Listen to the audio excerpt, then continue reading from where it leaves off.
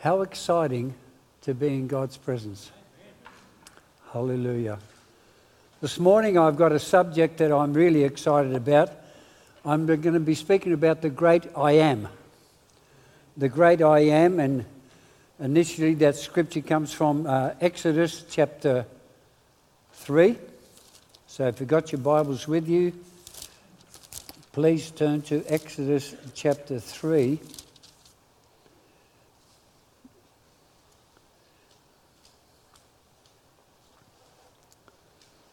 A friend of mine used to say, if you haven't got a Bible with you, go and sit next to a Christian.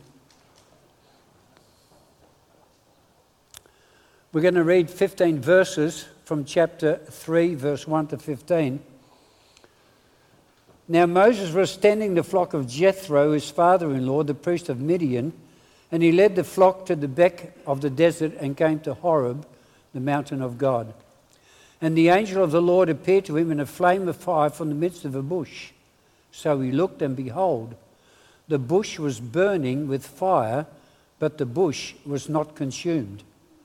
Then Moses said, I will now turn aside and see this great sight, why the bush does not burn. And when the Lord saw that he turned aside to look, God called to him from the midst of the bush and said, Moses, Moses, and he said, Here I am. Then he said, Do not draw near this place. Take your sandals off your feet, for the place where you stand is holy ground. Moreover, he said, I am the God of your father, the God of Abraham, the God of Isaac, the God of Jacob. And Moses hid his face, and he was afraid to look upon God.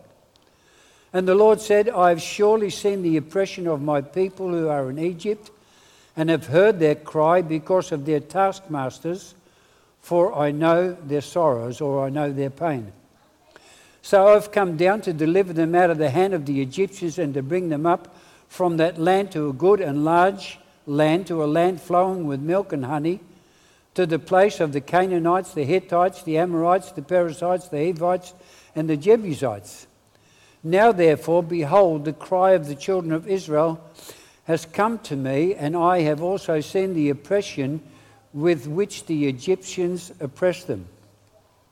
Come now, therefore, and I will send you to Pharaoh, that you may bring my people, the children of Israel, out of Egypt. But Moses said to God, Who am I that I should go to Pharaoh, and that I should bring the children of Israel out of Egypt? So he said, I will certainly be with you, and this shall be a sign to you that I have sent you. When you have brought the people out of Egypt, you shall serve God on this mountain. Then Moses said to God, Indeed, when I have come to the children of Israel and say to them, The God of your fathers has sent me to you, and they say to me, What is his name? What shall I say to them? And God said to Moses, I am who I am. And he said, Thus you shall say to the children of Israel, I am has sent me to you. Moreover, God said to Moses, Thus you shall say to the children of Israel, the Lord God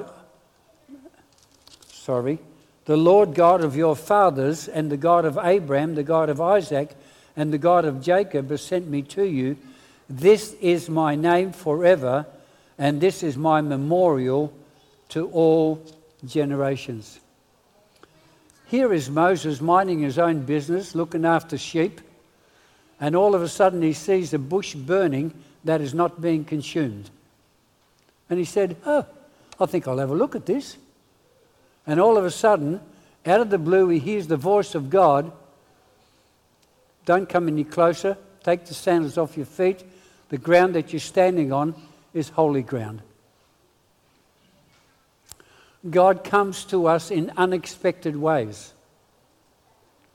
Paul, while he was persecuting Christians, Jesus met him on the road. Elisha was ploughing his father's field, minding his own business, and all of a sudden a mantle is thrown on his shoulders by Elijah, and all of a sudden he knows exactly what that means. He's going to be the prophet that replaces Elijah. Gideon, threshing wheat in in secret, in the winepress, because he was scared of the Midianites. You might not be seeking God and all of a sudden God comes to you suddenly, like he did in these cases. Let's just pray. Father, we want to thank you that you are always with us.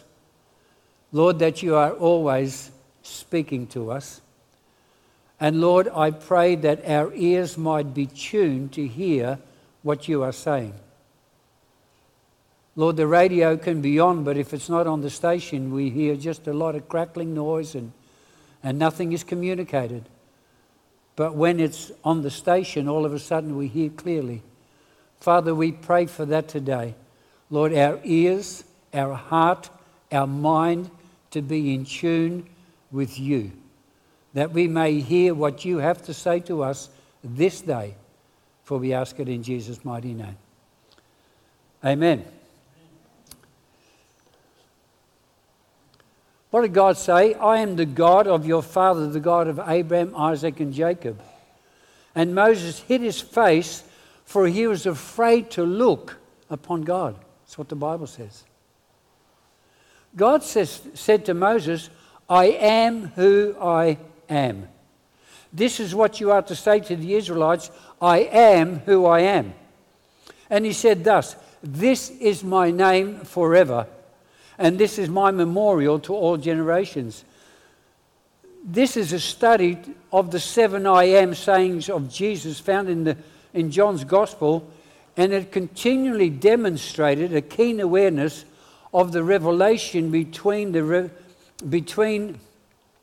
God in the Old Testament and the revelation of Jesus Christ, the Son of God, in the New Testament era. And the revelation of Jesus is as the Son of God in the New Testament era. As John listened to Jesus' teachings, he sensed a significant parallel in God's announcement about his person in the I am sayings. We must go back to the burning bush at Sinai and examine the great I am who revealed himself to Moses when he was 80 years old. So that's when his ministry started. So if you're younger than 80, just hang on for a while. God might come to you yet. When he turned aside at the strange sight of the bush that burnt without being consumed, the Lord announced to Moses that he had been chosen to go to Pharaoh and say, secure the release of my people. Can you imagine? He used to be in Pharaoh's court. He knows what Pharaoh is able to do, and at his command, you could live or die. So he starts to make excuses. One of them which was, suppose I go to the Israelites and say to them, the God of your fathers has sent me. God's reply was weighted with meaning. So he said, I am who I am. This implied, I am the God of the past, the present, and the future. I am all you need me to be. That's who I am.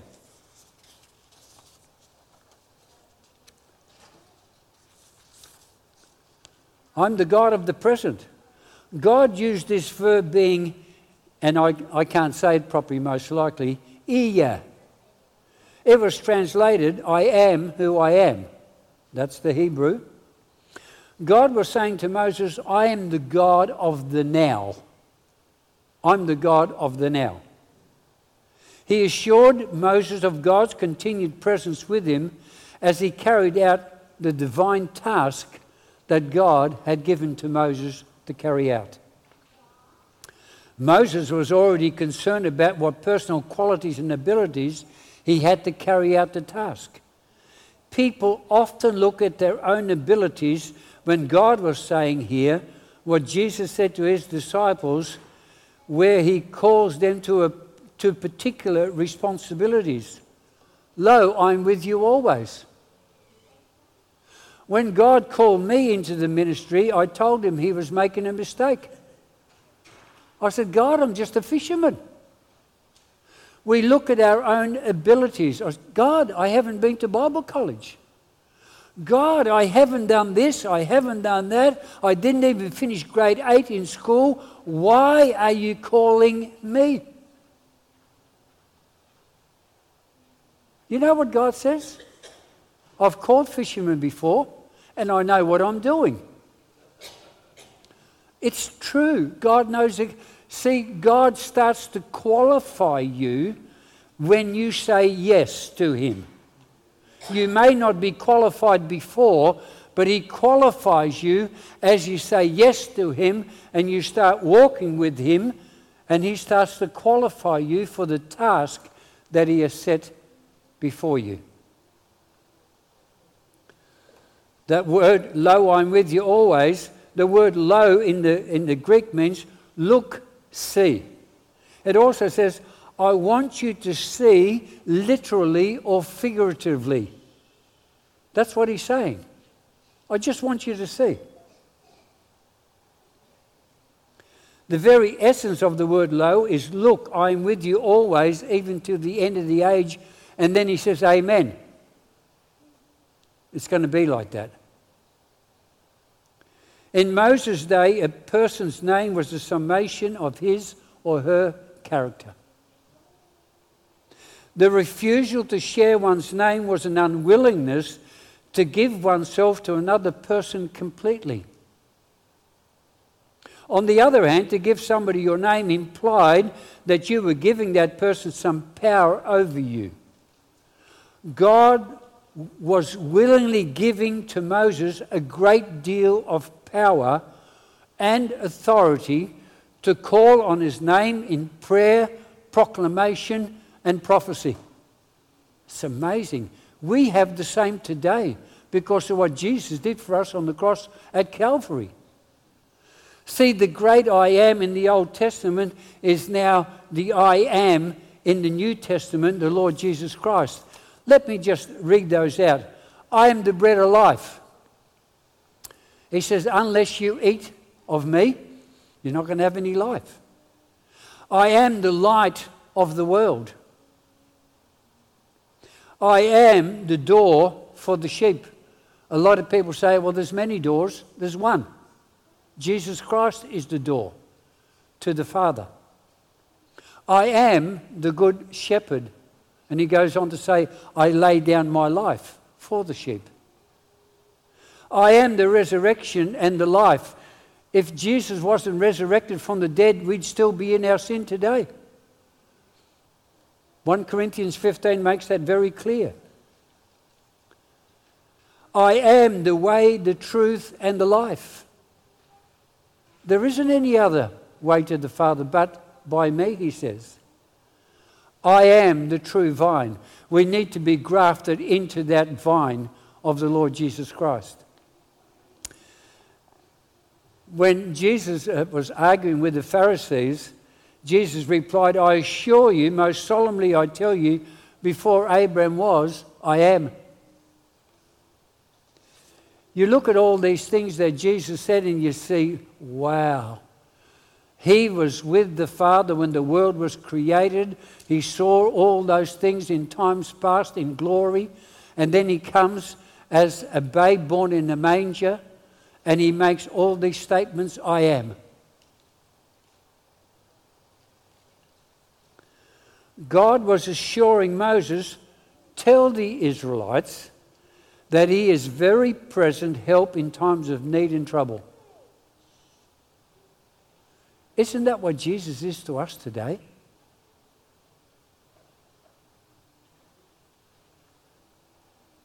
I'm asking a question. Isn't that what Jesus is to us today? He's there all the time. He's not locked into the past with what they used to be, nor is He preoccupied with the future of what may be someday, that He cannot be helpful here and now. Then Moses told the succeeding generations that He is the God of the present. He also said, I'm the God of the past. say to the Israelites, the Lord God of your fathers, the God of Abraham, Isaac, and Jacob, has sent me to you. He's reminding that God was with them, and now he is with Moses. Isn't that exactly the same with Elisha, when he saw Elijah go up in the fiery chariot, and he grabs the mantle of Elijah, strikes the water, and he says, "Where is the God of Elijah?" And the waters parted.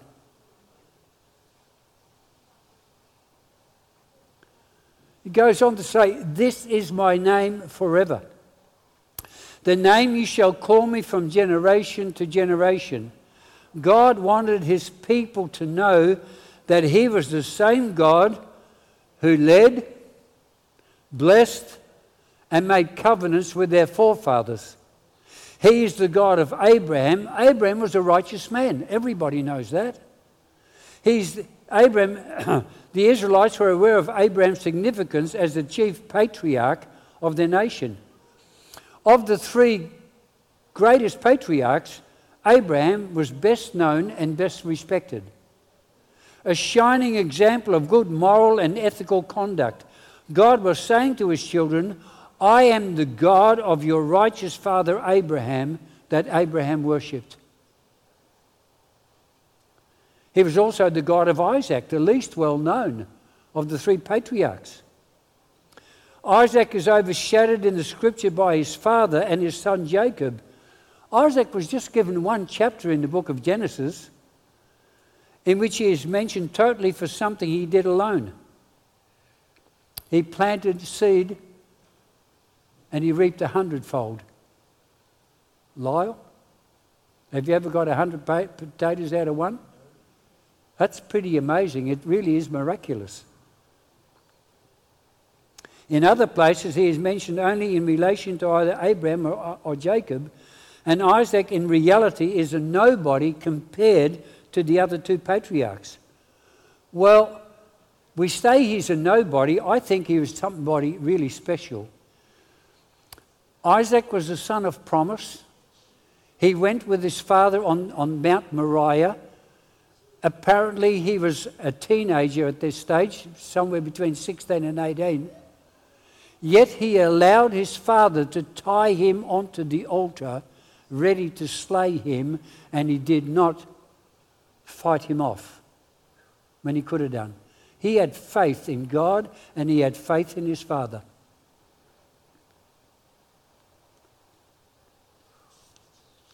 That's pretty amazing when you think of it. Isaac was almost a nobody, except he was a man of faith. God, through Isaac, was saying to his children, "I am the God of the least known as well as the God of the best known." There are those who are overshadowed by the fame of others. He is also the God of Jacob, and Jacob was notoriously unrighteous. The Bible is so honest, isn't it? His life was characterized by deceit and honesty. Jacob, his very name means he supplants. His name reflected both his character and his deeds. Yet when Jacob met God, he encounters God at the brook Jabbok.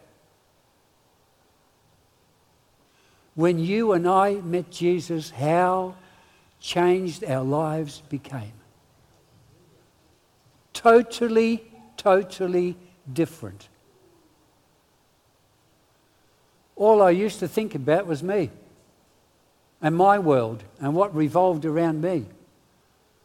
And then when I met Jesus, I became concerned for other people all over the world.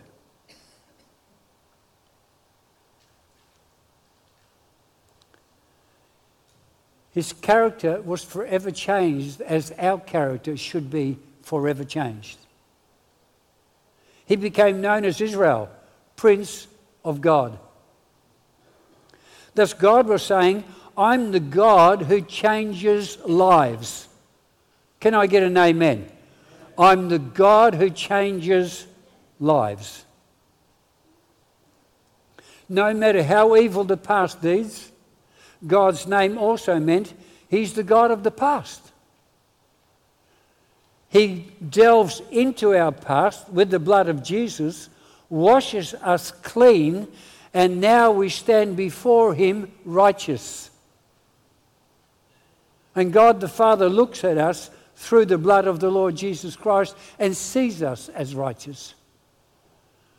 I look at it all and I go, wow, that's what you call total forgiveness. Total forgiveness. I'm also the God of the future. Earlier I mentioned that the Hebrew word that God used as His name was Iyah. It is a present tense verb of being. It is also true that the word may be translated, I will be who I will be, or I will be all that you need me to be. And isn't that Jesus to us? God here was also saying to Moses, at any time in the near and distant future, He will still be God. God was telling Moses that not only in the here and now, but Moses, the people of Israel and their descendants could always count on God being with them. And God is still saying that to you and me today. Lo, I am with you always. I get excited about that Moses in the Old Testament, who led approximately 3 million people out of bondage in Egypt into the Promised Land, that same God cares for us like He cared for Moses. That God did miracles in the lives of Moses, and He'll do miracles in our lives today because He loves us. Hallelujah. I'm the God who meets all your needs. I'm here for you. That's His word to us. God has no limits. He is limitless. Come on. My grandson, when he was about 4 years old, he used to look at his dad, who's about 6'7", 6'8", and I'd say, can your dad do that? And he'd say, my dad can do anything. He was so convinced that his father, being 120 kgs all muscle, could do anything. That's how we need to think about our Father in heaven. Come on, that was pretty poor. That's how we need to think about our Father in heaven. He can do anything on our behalf. There's nothing too difficult for Him. That's what the Bible says. Is there anything too hard for me? He poses the question. The answer is a resounding no. There's nothing too hard for Him.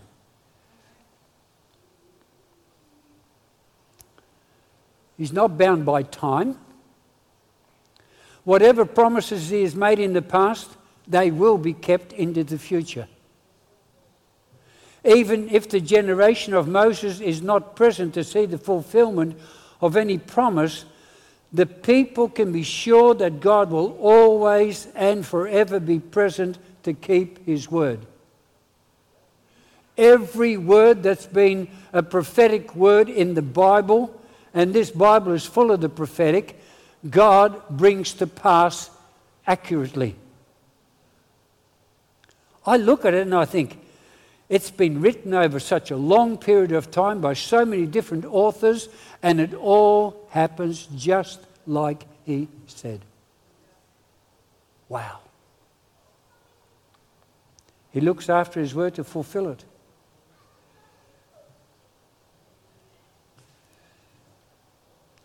God comes to you and I today to tell you that He will be present today, tomorrow, and into the future,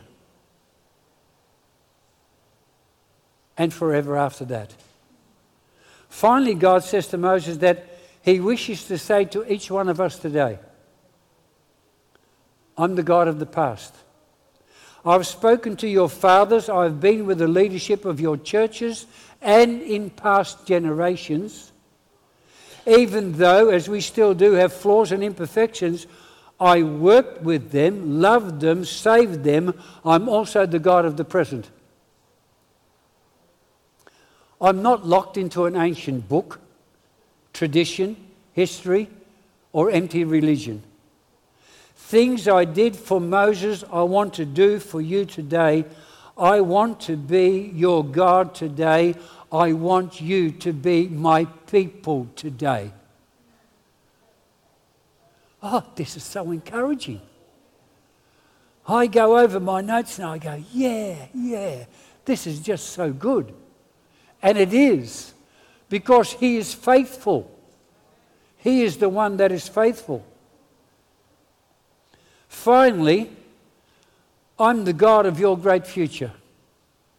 Doesn't matter what happens in my life, it doesn't matter what happens with this body, God is going to take care of my future, as he's going to take care of your future if you continue to trust in him and walk with him and listen to him and do what he asks you to do.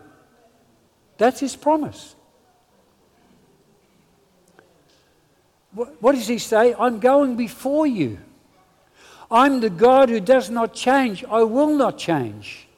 I will keep my promise to you because I'm with you today. I will be with you tomorrow and forever. I am the great I am. Every time I read that, I go, yeah, or a bit more, yeah. Just to make it strong, because he makes very strong statements about what he thinks of us. If I look at Psalm 139, he says, I'm fearfully and wonderfully made. I go, wow, that's amazing. Doctors have been practicing on my body for the last 6 or 7 months, and God knows every single part of my body. He doesn't have to practice.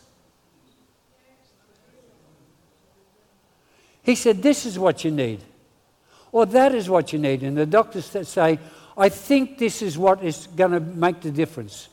I think.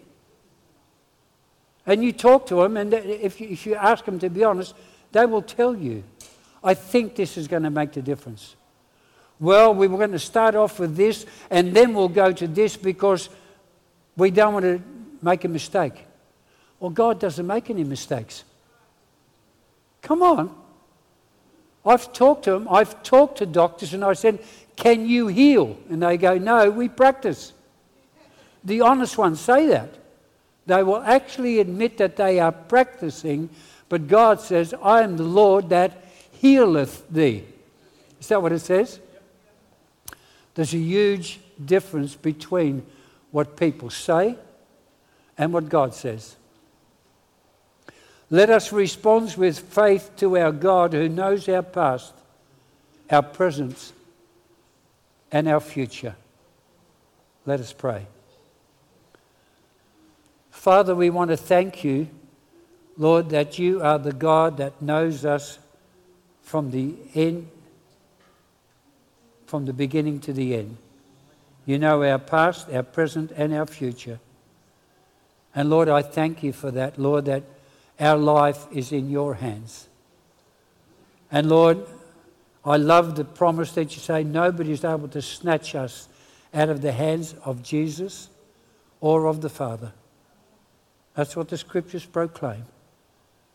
And Lord, that we are always safe when we stay in your hands, willingly saying, Lord, I want to be in your hand.